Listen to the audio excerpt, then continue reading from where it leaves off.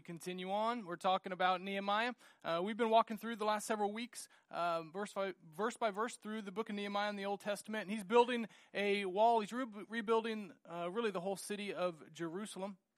And this is about 440 years before Jesus came to earth, so about 2,400 years ago. And we see that he built a physical wall, a physical city, but we, as disciple makers, are helping to expand a spiritual kingdom, one where Jesus is king and we're the servants, and we want this to expand in the hearts of all the people that we meet all over the city, all over the state of Kansas, and throughout the world. And so that's our mission, our commission that God gives us. And so we're going to see that parallel as we walk through here. And tonight we're talking about Nehemiah chapter 3, verses 1 through 32. A whole bunch of verses, and we're going to preach them a little bit different, which I'll explain in a second. But the big idea is that kingdom building is a team effort. It's a team effort. You know, growing up in the United States, for all the things that we could complain about in the school system, one thing that I think most public schools do a pretty good job of is teaching the value of team sports. Like, you learn at an early age.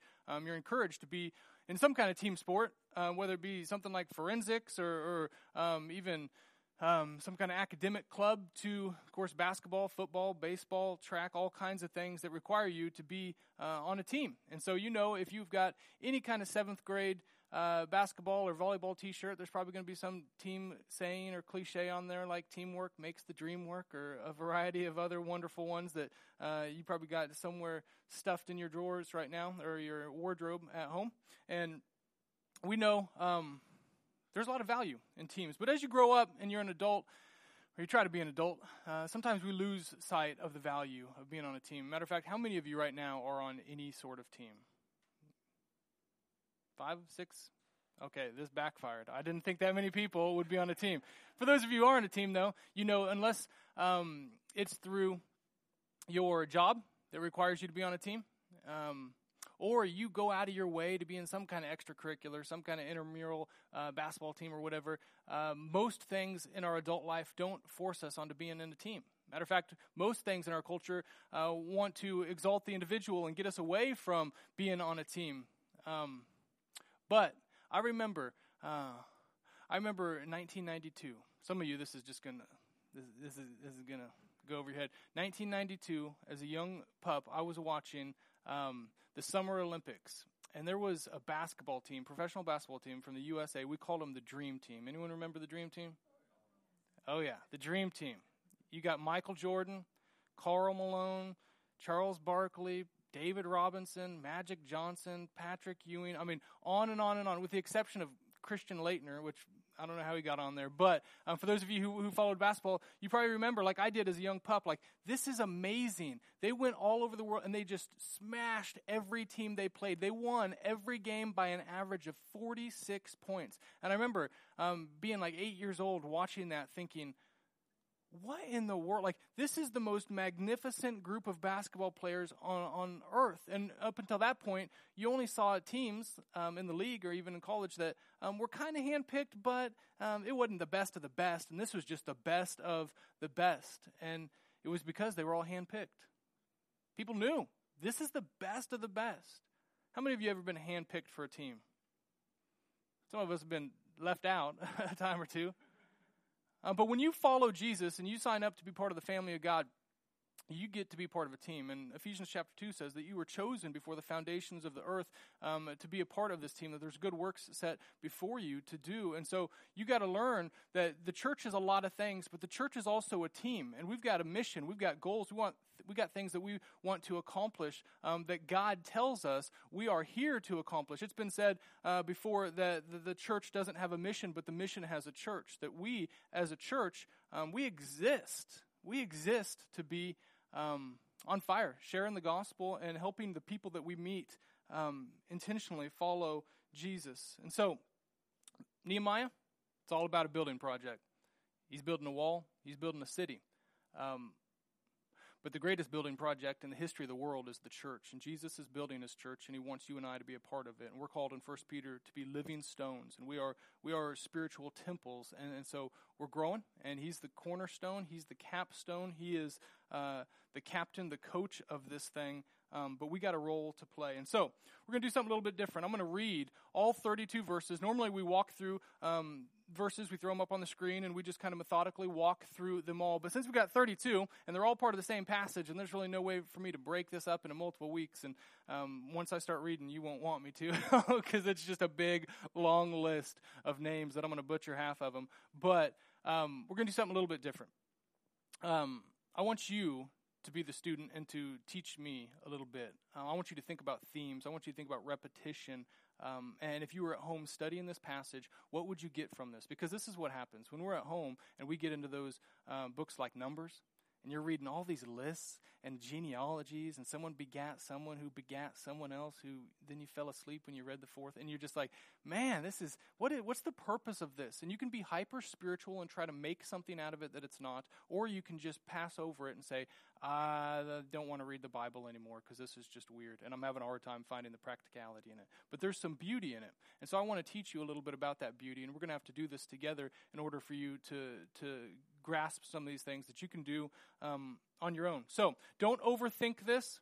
Don't try to find incredible hidden meanings, but just think about what you see, the repetition, the patterns, and we'll stop along the way.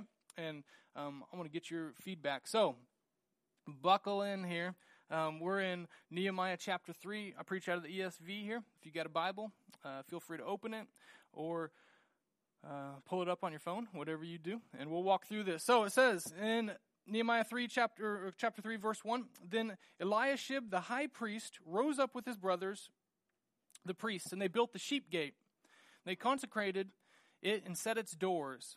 And they consecrated it as far as the Tower of the 100, as far as the Tower of Hananel. And next to him the men of Jericho built. And next to him Zakur the son of Imri built. The sons of Hassanah built the fish gate. And they laid its beams and set its doors, its bolts, and its bars. And next to them Meremoth the son of Uriah, son of Hakaz, repaired. And next to them Meshullam the son of Berechiah, son of Mesh. Oh my gosh, this is gonna get wonderful here. Meshezabel repaired, and next to them Zadok the son of Bana repaired, and next to them the Tekoites repaired. This is an interesting verse here. We'll talk about that in a second. But their nobles would not stoop to serve the Lord. And Joiada the son of Pasaiah and Meshullam the son of Besodeiah repaired the gate of Yeshanhana. And here's one thing you learn early in Bible college. If you are reading a passage like this, if you just go fast and you have confidence, then everyone will assume that you're saying it right. You just got to go quick. You just got to go fast. Maybe cough a couple times and jump over some names. And they laid its beams and set its doors, its bolts, and its bars. And next to them repaired Melatiah the Gibeonite, and Jadon the Meronothite, and men of Gibeon and of Mizpah, the seat of the governor of the province beyond the river. Next to them Uziel the son of Herahiah, goldsmiths, repaired. Next to them Hananiah, one of the perfumers, repaired. And they restored Jerusalem as far as the broad wall. Next to them Rappahiah the son of Hur, ruler of half the district of Jerusalem, repaired. I just realized that some of you guys, this is the first time you've ever been to this study. This is a beautiful passage for you. You're like, what are we doing here? We can't skip over these verses. It's Scripture. It's all Scripture. That was a third, by the way. We're on verse 10. Next to them, I just had to catch my breath is what I was doing. Jedediah, the son of Harumaph, repaired opposite his house. And next to him, Hattush, the son of Hashabaniah, repaired. I think they just combine a couple names just to trip you up. Malchijah, the son of Harim, and Hashab, the son of Pahath Moab, repaired another section in the Tower of the Ovens. Next to him, Shallum, the son of Halohesh, ruler of half the district of Jerusalem, repaired, he and his daughters. So they're just going along the wall, explaining who all's repairing. Hanan and the inhabitants of Zanoah repaired the valley gate. They rebuilt it and set its doors, its bolts, and its bars, and repaired 1,000 cubits of the wall, as far as the dung gate. Malchijah, the son of Rechab, ruler of the district of Beth Haracharim, repaired the dung gate. He rebuilt it and set its doors, its bolts, and its bars. And Shalom, the son of Kolhozah, ruler of the district of Mizpah, repaired the fountain gate. He rebuilt it and covered it and set its doors, its bolts, and its bars. And he built the wall of the pool of Shelah of the king's garden, as far as the stairs that go down from the city of David. After him, Nehemiah, this is a different Nehemiah, the son of Azbuk, ruler of half the district of Bethzur, repaired to the point opposite of the tombs of David as far as the artificial pool, and as far as the house of the mighty men. So a lot of these references were 500 years earlier when David and his mighty men were there. After him, the Levites repaired Rahum the son of Bani, next to him Hashabiah, ruler of half the district of Keilah, repaired for his district. After him, their brothers repaired Bavai the son of Henadad, ruler of half the district of Keilah. Next to him, Ezer the son of Jeshua, ruler of Mizpah, repaired another section opposite the ascent to the armory of the buttress. After him, Baruch the son of Zabbai repaired another section from the buttress to the door of the house of Eliashib the high priest. Okay, verse 21. How many of you would have fallen asleep by now if you were just doing this at home? This is where Bible studies stop, right? And then 6 months later, you say, I know I need to get back into the Bible, but I just can't. After him, Meremoth, the son of Uriah, son of Hakkus, repaired another section from the door of the house of Eliashib to the end of the house of Eliashib. After him, the priests, the men of the surrounding area, so other villagers came, repaired. After them, Benjamin and Hashab repaired opposite their house. And after them, Azariah, the son of Maaseiah, son of Ananiah, repaired beside his own house. After him, Benui, the son of Henadad, repaired another section from the house of Azariah to the buttress to the corner. And Palal, the son of Uzai, repaired opposite the buttress to the tower projecting from the upper house of the king at the court of the guard. After him, Pedaiah, the son of Parosh, and the temple servants living in Ophel, repaired to the point opposite the water gate on the east and the projecting tower. After him, the Tekoites repaired another section opposite the great projecting tower as far as the wall of Ophel. Above the horse gate, the priest repaired. 3 more verses, guys. We can do this. Repaired each one opposite his own house. After them, Zadok, the son of Immer, repaired opposite his own house. After him, Shemaiah, the son of Shechaniah, the keeper of the east gate, repaired. After him, Hananiah, the son of Shelemiah, and Hanun, the 6th son of Zalaph, repaired another section. After him, Meshullam, the son of Berechiah, repaired opposite his chamber. After him, Malchijah, one of the goldsmiths, repaired as far as the house of the temple servants and of the merchants opposite the mustard gate. And to, sounds like a game of Clue there, the mustard gate. Anyway, and to the upper chamber of the corner. And between the upper chamber of the corner and the sheep gate, the goldsmiths and the merchants repaired. All right, you guys did it. You read a chapter of the Bible. Congratulations. Okay, now tell me what it means.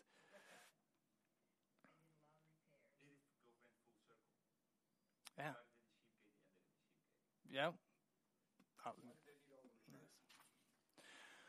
Well, this is 445 BC. Jerusalem had been attacked several times. The biggest attack was 587, roughly, BC, so 100 plus years earlier. That's when the temple was destroyed. So the first temple was gone, and the Babylonians came and took all of those people into exile. So slowly but surely, Daniel and then Esther, you read Esther, those books teach. Ezra was 14 years before this. Some of the exiled people come back and they start to rebuild, but they had not rebuilt everything, and there was still a lot left. And so Nehemiah starts by saying in chapter 1 that he heard that things aren't rebuilt to the extent that they thought, and he was heartbroken, and that's what starts this whole thing. So, good. Anyone else? What do you see? What themes, if any? Teamwork.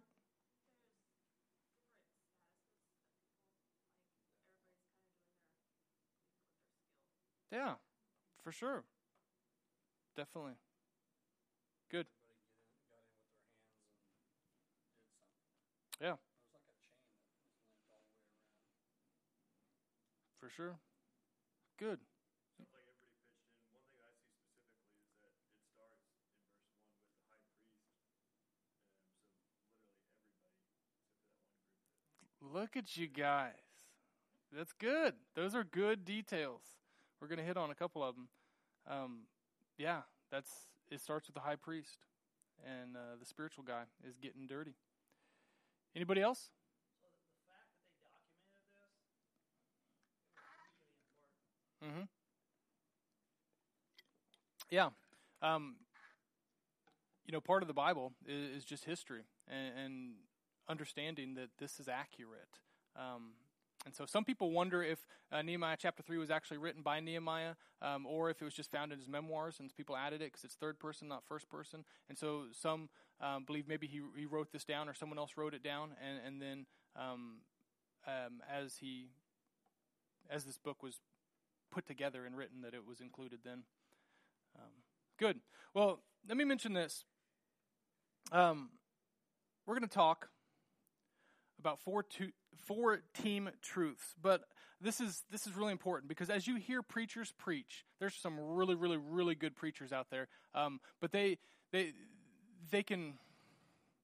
Every preacher has to watch what I'm about to tell you, and as you study the Bible at home, this is going to be crucial. Okay, if you went to a Bible college, you would probably early on have to take a class called hermeneutics. Anyone ever heard that fancy word? It just means the interpretation of Scripture. Like, that's why you go to Bible college. You want to know, how do I read the Bible?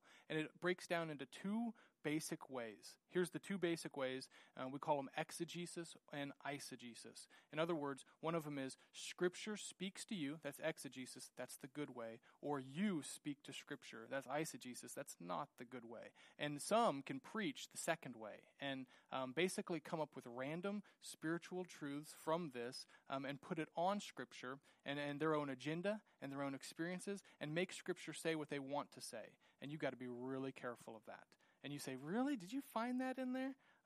The other way, exegesis, this is the way that you're taught to study Scripture. This is where, regardless of your life experience, what you want to believe, what you think, what you were told by your mama or your grandma, when you open the Bible is your authority. It's over you, and it tells you the truth. You don't tell it the truth. And so you got to bow down to what it says. And so if you're going to preach a passage like this, and you're thinking, okay, how am I going to preach this? Several of the things that you guys mentioned are all good. But it doesn't directly say those things. It just implies those things. And what you have to make sure is that if you're going to say, well, we're going to take four truths of teamwork from this, that it's backed up from other Scripture. And that's the big key. Because if we did the eisegesis, we put our own agenda on it, I could come and I could say, I'm going to give you four truths about numbers. And I could say, well, 32. If you ever do a building project, the magic number is 32. You're going to get $32,000 from every person in your congregation, and you're going to have $32,000 and this. And you say, where do you get 32? Well, there's 32 verses in this. You say, what? And you can say, but I'm telling you, this is how some people preach, and they just pull stuff, and you got to be careful. If you're going to take principles from Scripture, it has to be backed up in other places, and then it's affirmed and confirmed here, and it obviously can't be taken out of context. So that's just something for yourself as you dig into Scripture. Exegesis, good. Eisegesis, not good. Scripture tells you what to believe. You don't tell Scripture what it should mean. So let's jump into some practical stuff.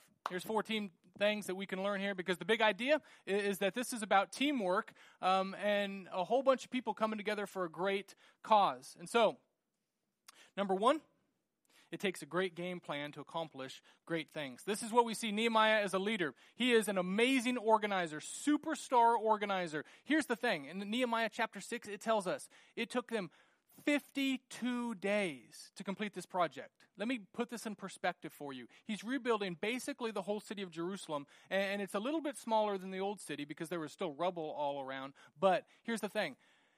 It was about 4.5 miles of wall described here. 960 acres was the city of Jerusalem. Most of the walls were about 8 feet thick and went up to, in spots, 40 feet. This is not a little thing.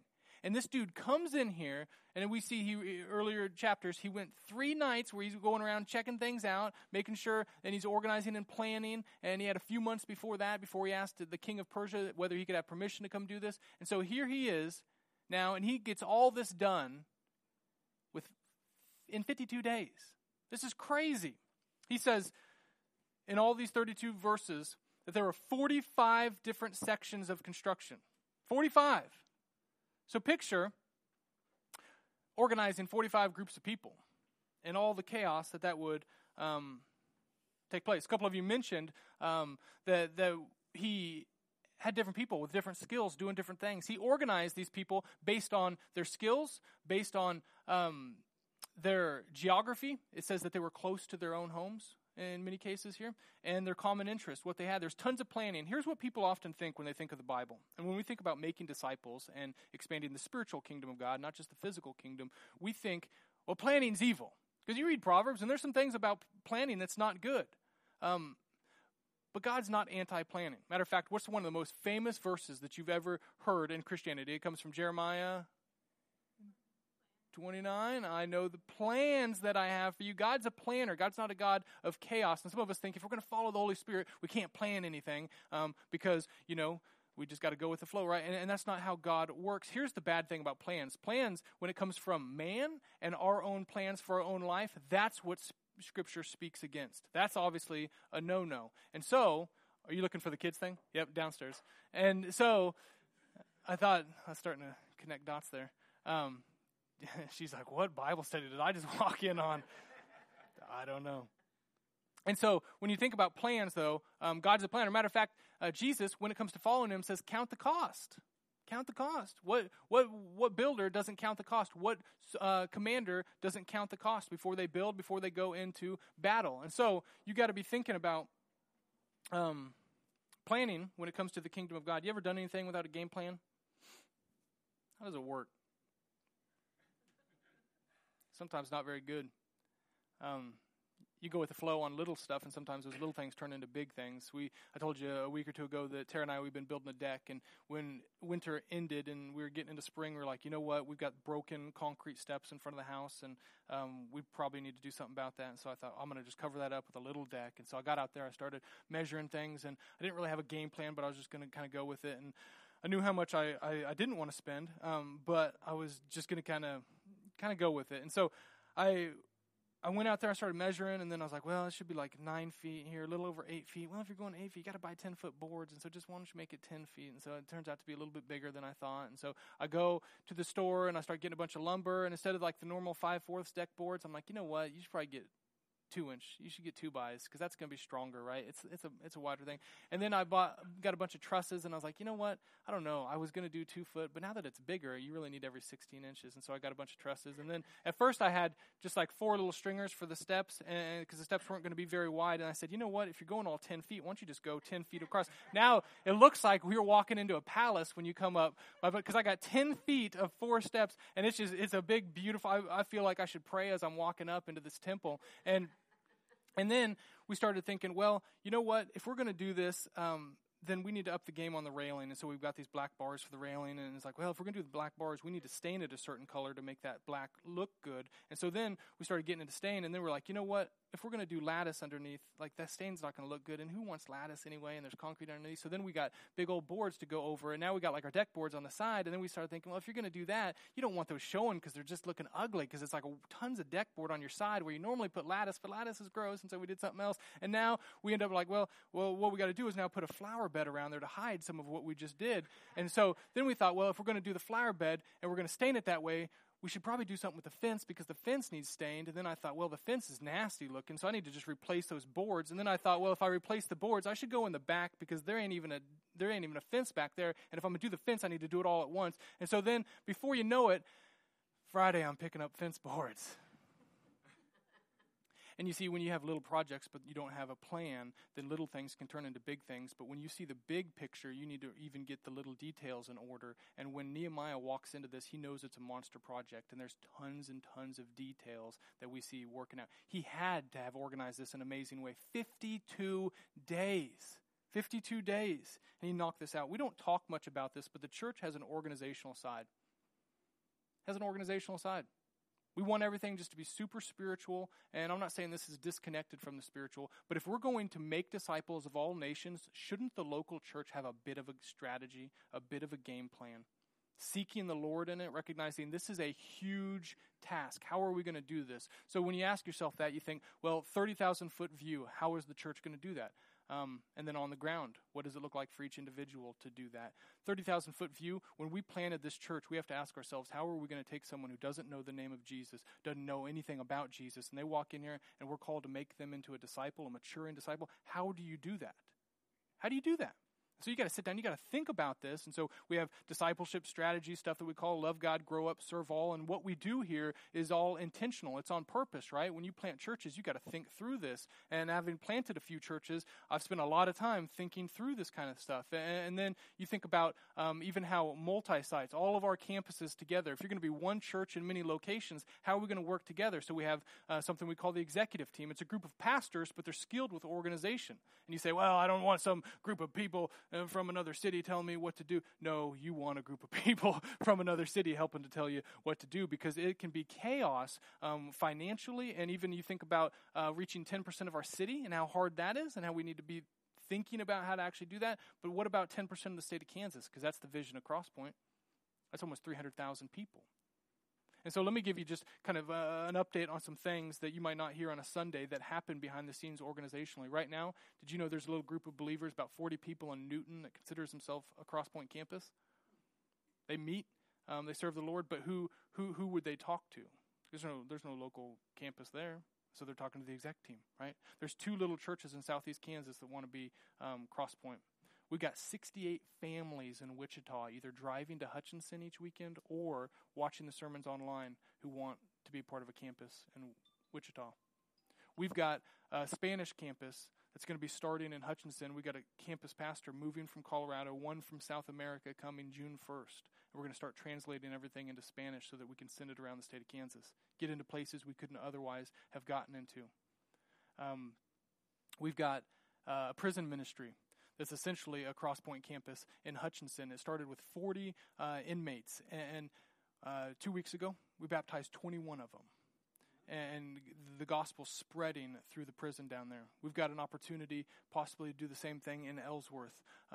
We've got people all over the country, all over the world, using our resources that we're trying to bless. We're a 501c3, we're a nonprofit, right? The organizational side of things. But within that, we started a whole separate 501c3 as a church, and we call this, for lack of better terms, church in a box. And it's every resource we could ever come up with on how to plant a church so that college students could go back to their dorm rooms and they can watch all the sermons, live stream, all the Grow Group material on the Roku box, and they can have church there. They can be on mission in their dorm. Or ranchers who have crazy schedules in rural Kansas can do this with a few other ranchers. And so we've got all kinds of things in the works. We've got ways to bless little communities all over Kansas. We've got Sterling, Kansas. There's a coffee shop that's kind of part of the core of the community, and that coffee shop came to us and said, we essentially want to give you this business. And we've been thinking about how can we go into all these small towns where the economy is going down, but add value to the city while we reach people for Christ and provide income for the campus pastor who would be there. And so we've got a coffee shop down there that's already rocking and rolling in Sterling that we're taking over, that we can then hopefully duplicate in other towns where we can start small coffee shops, provide a blessing and value to the city, reach the city, provide a space for the city to have a church plant in, and provide income for the person leading it. Like all this stuff organizationally to reach people in the kingdom, like it's huge. It's huge. But let me ask you, how do you do it individually? Do you have a disciple-making plan? Like, do you have, you got plans for everything else, right? What I'm going to do after college? What classes I'm going to take? What I'm going to do with my kids? What school they're going to go to? What am I going to do in retirement? We plan for everything. But don't you think we should have some personal plans when it comes to the kingdom? And I'm not saying you got to go crazy with it, but do you have a list of people that you pray for? I just pray for my coworkers. Do you really pray for your coworkers? Or maybe you need to journal. Maybe you need to get a list and say, I'm going to pray for these people. I'm going to devote myself to praying for them X amount of times throughout the week or throughout the day or on my phone or whatever. I'm going to pray specifically for them. And maybe you need to think and even categorize in your mind, help organize in your mind a little bit. Who am I reaching out to? What coworkers? What's the next step for them? Some of them I might need to, I might just need to talk to because I don't know them very well. I've been wanting to for years. Some of them I need to invite them to church. Some of them I need to just invite them to dinner and get them out of the workplace and just build a relationship with them. Some of them I just need to share the gospel with because we're to that point. And they want to know the hope within me, and it's time to share it. Do you think about that? Strategize in your mind. If you're going to strategize for every other part of your life, why not the kingdom of God? Because that's the kingdom worth expanding. If you ain't got no game plan, a lot of times there's no action. Number 2, leaders and laity are teammates. So it takes a great game plan to accomplish great things, but leaders and laity are often teammates. I'll explain that in a second. It says there's a whole bunch of different people. One of you, I think, Jade, you mentioned that each person had different skills. Here's a list of some of the people that you see here in Nehemiah, all working together side by side. The priests, the high priest, kudos on that one, goldsmiths, perfumers, rulers, governors, citizens, villagers, temple servants, and merchants. Those are just some of the names of people all using their gifts, their skills together to make this happen. But it also says in verse 1, it's all kickstarted by Eliashib, the high priest, who rose up with his brothers, the priests, and they built the sheep gate. Eliashib's great grandfather helped to rebuild the temple soon after. And so this is a guy who knows. He's the high priest. He could be doing all the spiritual work and nothing but spiritual work, but he's getting, he's setting the pace for this work. He's getting down and dirty. He's in the trenches. So you got perfumers and priests working next to each other. What a beautiful thing. There's no separation here. This is for all of the mistakes that the Israelites have. They've got this beautiful sense of community rallying around an amazing cause. The kingdom of God being built physically, and we're building it spiritually. And so it's beautiful because in the church, we have in America, on a regular basis, we separate clergy and laity, or the leaders in the congregation. And we not only separate in that we often have 10% of the people doing 90% of the work, right? Pastors need to do all the work, and the congregation is there to be fed. But we also, and you might not think about this, but we also separate the physical and the spiritual. Well, that the leaders and certain people who are gifted in spiritual things, who are a little more spiritual than the rest of us, they're the ones who share the gospel. They're the ones who make disciples. They're the ones who do all the spiritual stuff. But the rest of us are just servants behind the scenes who, think about it. If you go to a meal with a bunch of Christians, and you got a pastor or a church leader there, a lot of people will be the worker bees, and they'll be the Marthas who are bringing the food in, and they're doing all the work physically. But then it's like, we should pray for the meal. Who's going to pray for the meal? Same person who cooked it? Or where's the pastor at? We ask for the pastor, right? We ask for the spiritually, what we consider the spiritually elite. But what they've done is they've broken down those walls. And they said, we're all in this together. In the kingdom of God, the last is first and the first is last. It's an upside down kingdom. Doesn't matter your race, your gender, doesn't matter what job you have, your social, economic status. We're all equal, and we're all making an impact together. And this means on a practical level, number one, that shepherds and leaders in the local church need to humble themselves and make sure they're not holier than thou, that they're getting down and in the trenches with those that they're working next to, and to lead by example. A lot of times, pastors start to separate themselves from the sheep. As churches get bigger, they start to get away from practical ministry, and they can preach about the good old days, but they're not living the good old days of ministry. And on the flip side, the congregation has to make sure that they don't expect the spiritual people to do the spiritual stuff, but they see themselves as a royal priesthood, and they are a priesthood of believers who take ownership of the actual spiritual work in the church. That it's not just the pastor who's there to feed them, it's the pastor who's there to train them so they can, as Ephesians 4 says, do the work of the ministry. When you see that happening, it's a beautiful thing. Yesterday, Tara was doing something with the kid. I think she was cleaning toys or something. She was with Silas, and she came into my office before she went home, and she said, I hit my head on something in the kids' room. And I was like, that stinks. And I was typing on my computer, doing something. I looked up, and I said, what's wrong with your face? And she was like, my face? What are you talking about? That's never a good thing to say to your wife, by the way. And I was like, you got something right here. It's kind of red. Looked like she'd, maybe that's where she hit her face. And I said, is that where you hit your face? And he's like, where? Right here? I was like, yeah. I said, you should go look in a mirror. She's like, look in a mirror? Great. I should, it wasn't good. I was like, it's okay. Never mind.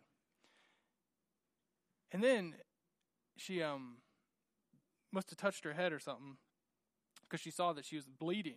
And she put her head down, and she's got some pretty thick hair. She can go through some conditioner, right, in a good way. And she had a big old thing of just a bloody mess going on up there. And I was like, what in the world? You're bleeding. That's what that was on her face, was she must have touched and kind of rubbed like this. And And it was that moment of like, oh my gosh, do you need stitches? Like head wounds, this ain't good. And are you okay? And so we kind of assessed the situation for a bit, but she realized she needed to go home real quick and check that out, wash her hair, and it, kind of get it under control. And she seemed okay. It didn't look like she had a concussion or anything. Otherwise, we would have taken a different route there. But there was that moment of awkwardness, that tension, where Silas was sitting on my lap and Tara was there. We were looking at her bloody noggin, and we were thinking, somebody should probably pray or do something spiritual in this moment.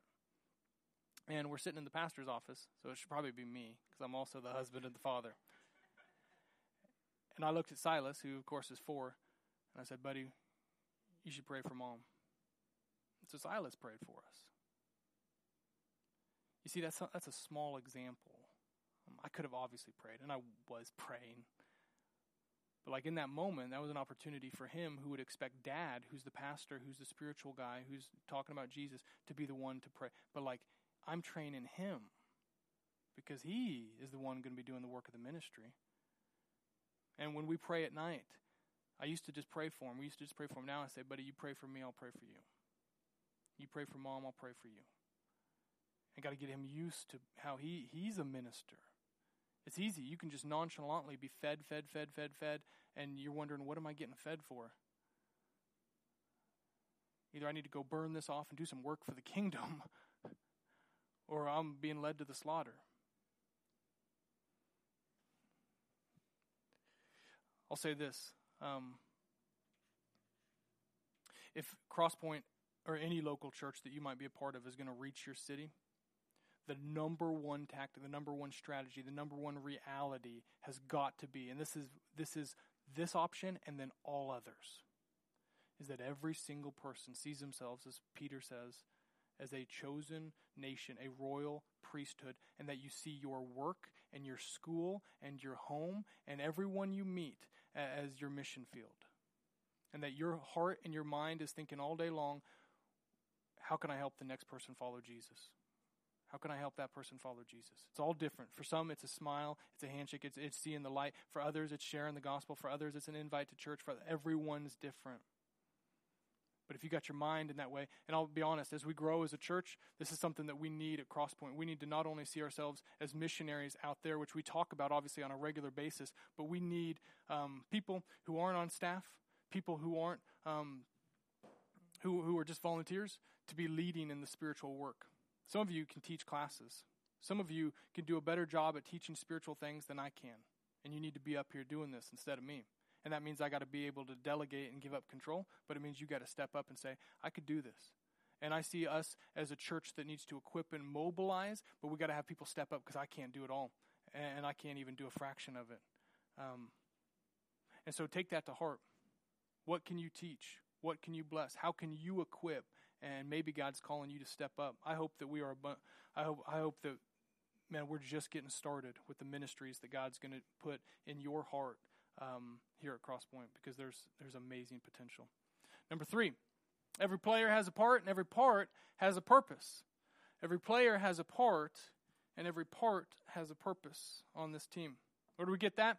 31 times out of 32 verses, you hear this word. Remember, I told you earlier, look for repetition. Next to him or after him, next to him or after him, over and over and over. Notice there's no bench warmers. There's no section in chapter 3 that says, and here's the group that did nothing. Here's the group that didn't understand they were part of the team. Here's the cheerleaders on the side. No, it only mentions those who were in the work. And it wasn't just people, it wasn't just Jews in Jerusalem. It said that villagers, people, a bunch of those cities that we could hardly pronounce, those were places outside of Jerusalem. People were coming in from other places to be a part of this big work. Man, I think that's what the local church needs to look like. Right now, we got a bunch of bench warmers. We got a bunch of people who don't see themselves as part of the team, part of the game. But we all got a job. What's your part? What are you gifted in? Everyone has a gift. 1 Peter 4:10 says everyone has been given a spiritual gift. You might have multiple spiritual gifts, but if the Holy Spirit is in you, and it's in everyone whose faith is in Jesus as Lord and Savior, then with that comes gifts. that God wants you to use for his kingdom. And that's the body being the body, right? And so some of those are encouragement or faith or giving and mercy, things that are beautiful, but you just got to be around people to use them. Some of them are more on stage stuff. A lot of them are behind the scenes stuff, but they're all valuable. They're all equal. They're all equal. Here's a couple questions I want you to ask yourself when it comes to the kingdom of God and seeing your role in it and your purpose.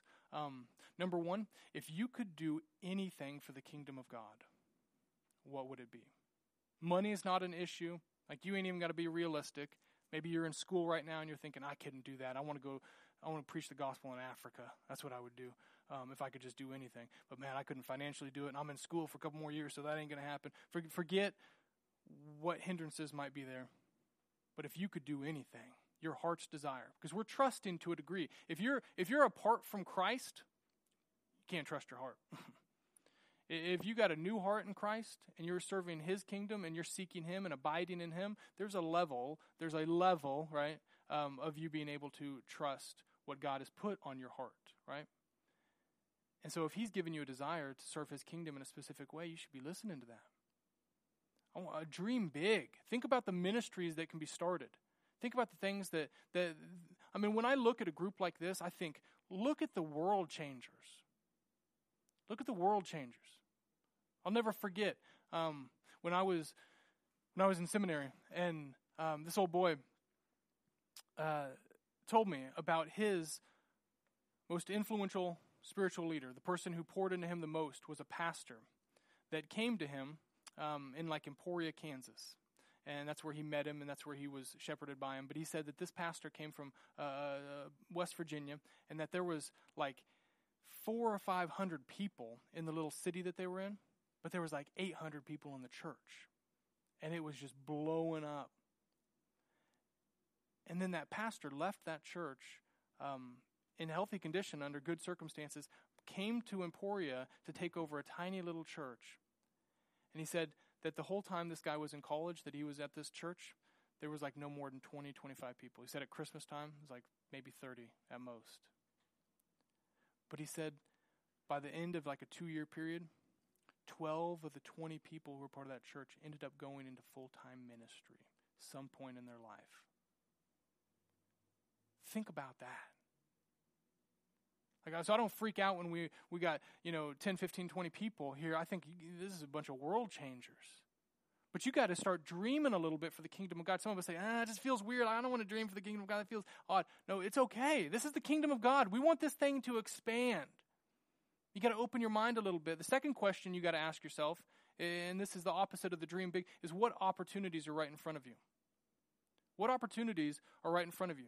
Because some people, here's what happens. If you do the first thing without the second thing, if you dream big but you don't think about the opportunities right in front of you, then you'll have grandeur ideas of how you can serve the kingdom of God, but you won't serve the local church right in front of you. There are opportunities right in front of you. You see this with college students all the time. Well, I'm only here for a couple years. I'm only here for a year. Well, you serve hard for a couple years. You serve well for a year. I'm here for 2 months. Well, you serve well for 2 months. There's opportunities right in front of your face. You got to dream big for the kingdom of God. But right now, listen, God's probably not going to call you to something big if you're not faithful in the small stuff. And I hate saying that because the local church isn't the small stuff. But it's small steps sometimes when that's what's right in front of you. On the flip side, if all you think about is number 2, the opportunities right in front of your face, but you don't ever partake in number 1, you don't ever dream big for the kingdom of God, then you might very well be serving in a valuable role, but you're limiting what God might ultimately want to do with you. He might want to do something bigger. When I was a believer for about 6 months, I didn't know what I was doing. I was 22 years old, and I had a little lawn care business. I was going to school down in Hutch, and I was doing my thing, and I had no leadership qualities in my life at that point. But God, saving my soul and starting to change me from the inside out, was giving me a desire to serve and to reach. And I remember my first couple times serving, I was I've told you guys this before, I was a parking lot greeter guy and just directing traffic in the parking lot. And I remember just being so scared of it. And so thinking about doing anything big for the kingdom of God in my mind was crazy, even though that is big, right? Anything in the kingdom is big. But I remember thinking about the church, and I remember going to a couple leaders and saying, do we do anything for widows? or for people who are shut-ins and they can't, like we get calls all the time as a church that people need help. Like, do we do anything for them? No, we don't. We're overwhelmed. We've got so much on our plate. Like, we want to help them, but we can't. I said, well, let's start something. They said, you could start something.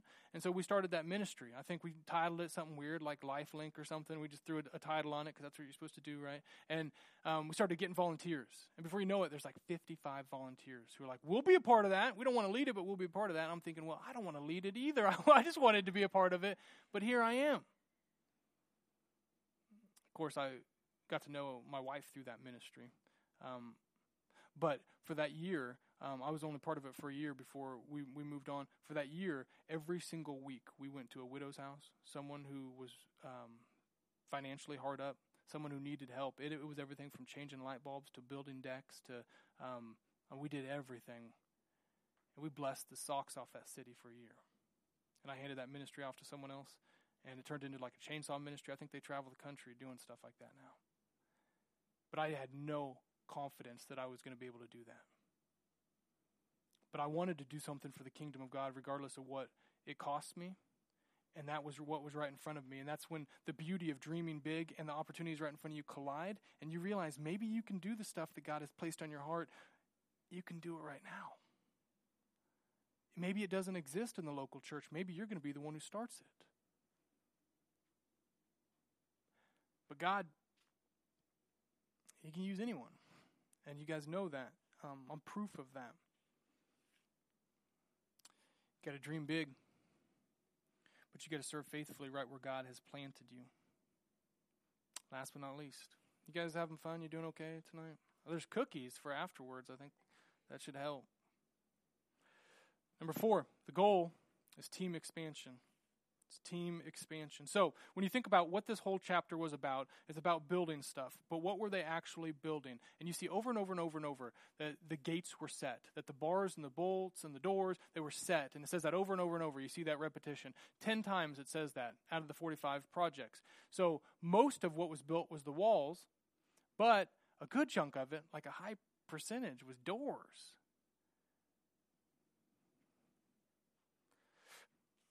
Let me ask you, when it comes to the spiritual stuff, relationships that you're building, going out there to build relationships, to make disciples, are you building walls or are you building doors in your discipleship? Some of us, relationally and theologically, got to ask ourselves that question. Relationally, are you building walls or are you presented with opportunities to get to know your coworkers more and you just shut it down? Are you prompted by God to share the gospel, to talk to someone, pray for someone? Maybe you sat in class with them all semester and you're like, oh my gosh, God, you're opening the door, but you put that wall up. Because you're like, I can't do that. You have a Jonah moment. Because you're scared.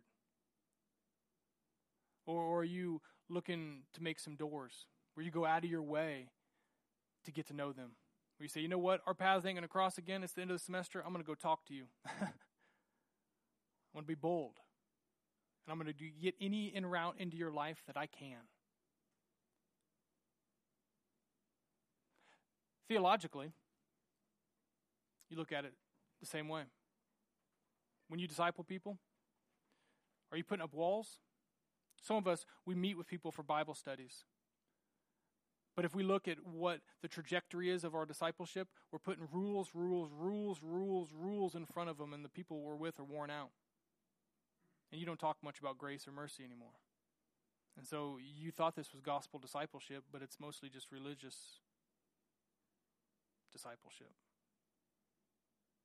Because when you sit down and start walking through how to follow Christ with someone, it's easy to just go straight to the commands, which are beautiful and what we need to obviously pay attention to, but you forget about the grace. And you got to be careful. You see, the gospel is it's both walls and gates. It's walls in the sense that Scripture says it's foolishness to those who are perishing. Like they can't even understand it. That it's a stumbling block to the Greeks and the Jews, to the religious and the philosophers. And they're just like, this doesn't make sense. But on the flip side, it's not a wall, it's a gate. In that we see in John, Jesus is the door. He's the gate. His sheep know his voice. And we know there's only one way in, and it's a narrow way, but it's through Christ. I think I want what I'm going to say next and start to wrap this up. I want this to make sense and not just be, we're going to trust God that this is going to make sense. If you're going to be a disciple maker, you have to have a healthy tension, especially in America, in our culture. You got to understand the evangelical culture and some of the pitfalls that we have. You got to have a healthy tension between walls and gates. You see, in general, we have a gate mentality that we just want to share the gospel as much as possible, and we want to pray the sinner's prayer, right? Although you don't find that in Scripture, but we want people to ask Jesus into their heart, although that's not commanded in Scripture. Right? Scripture tells us, Jesus says, repent and believe. Repent and believe. But that's not often in our vocabulary. We like the belief part, not the repent part.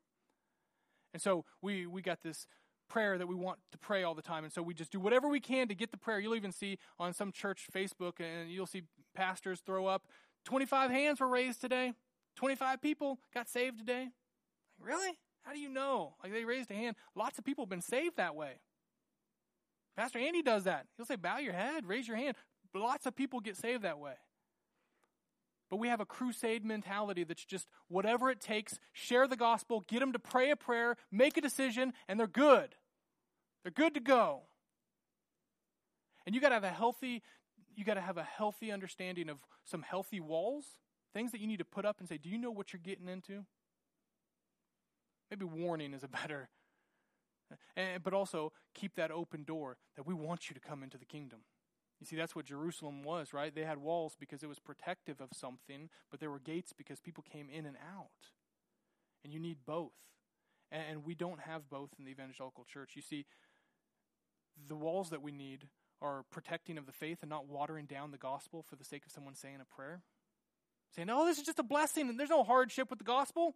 No, there's hardship promised with the gospel. And Jesus says, count the cost to follow me. That you gotta reject your mother and your father. You gotta leave everything behind. These are hard commands that need to be shared with people before they place their faith in Jesus. They need to know the Jesus that they're placing their faith in. Because if you water it down to the point where they can pray a prayer and not think that there's any cost, then don't be surprised if their discipleship and their walk with Jesus is just as watered down as the gospel you gave them. And then you wonder, why doesn't it look like there's very many mature people in the church?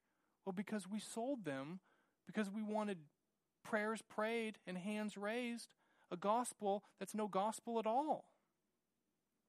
Let me give you an example. Several weeks ago, I had a guy that I met with. He was fresh out of prison. And he had a history of all kinds of issues. And he had an ankle bracelet, and he needed to charge it. And so we had plenty of time to chat. And as we were chatting, I could tell he was using some lingo. He needed some money for some stuff.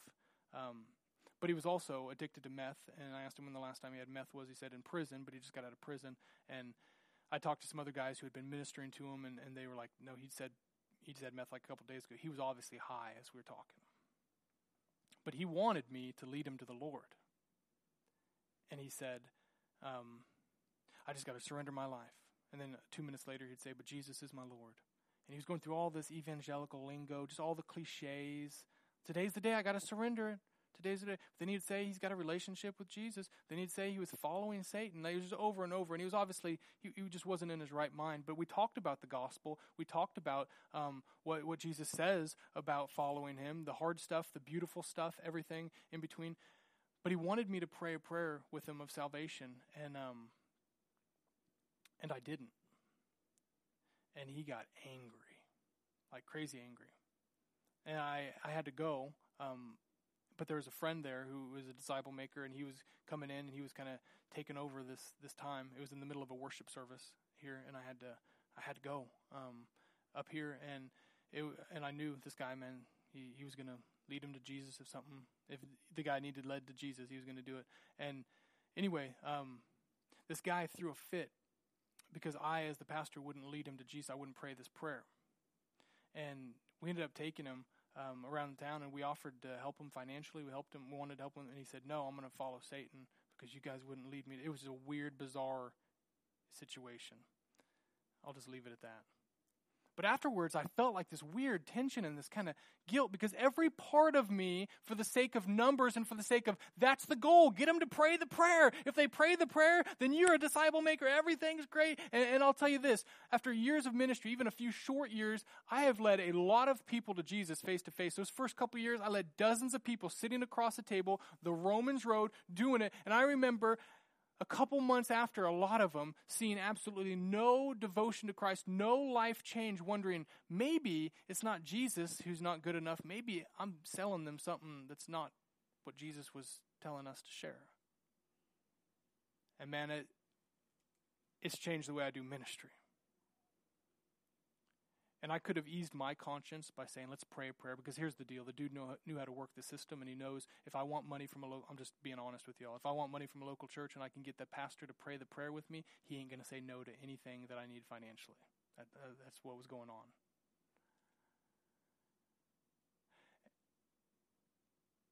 And yet, what we wanted to do was further the conversation with him when he was in his right mind. But he didn't want that. He wanted the prayer, he wanted the money, and he wanted to get out of here. Because he'd probably done that to a bunch of other churches and a bunch of other pastors, and they all probably went back to their churches and said, we just led someone to the Lord. And yet this dude's view of Christianity was twisted. I wonder, are we really doing a service to people? Because we got to go back and clean that mess up when we teach them later on that following Jesus is a lot more than what we sold them in youth camp. Here's what I'm saying. As disciple makers, we want team expansion. We want this team to grow. We want this family to grow. But you got to share the hard truths with the beautiful truths because they're all God's truth. Following Jesus is hard, and yet at the same time, team expansion doesn't involve tryouts. You can't be good enough. You can't do more because 2,000 years ago on a cross, Jesus paid the price, but he's still calling us to count the cost. So when you go out there, share the gospel, but share the whole gospel. And let them know there's an invitation for rest for the weary. And Jesus wants them right now the way they are. But he's going to clean them up. And there's going to be repentance. And there's going to be change. And it's going to be hard. But it's going to be awesome. And it's worth it. Because people who actually walk that walk don't ever come back and say, I regret it. When you taste eternal life, you don't ever say, I regret it. You say, it's hard. But I don't regret it. Let me pray for you.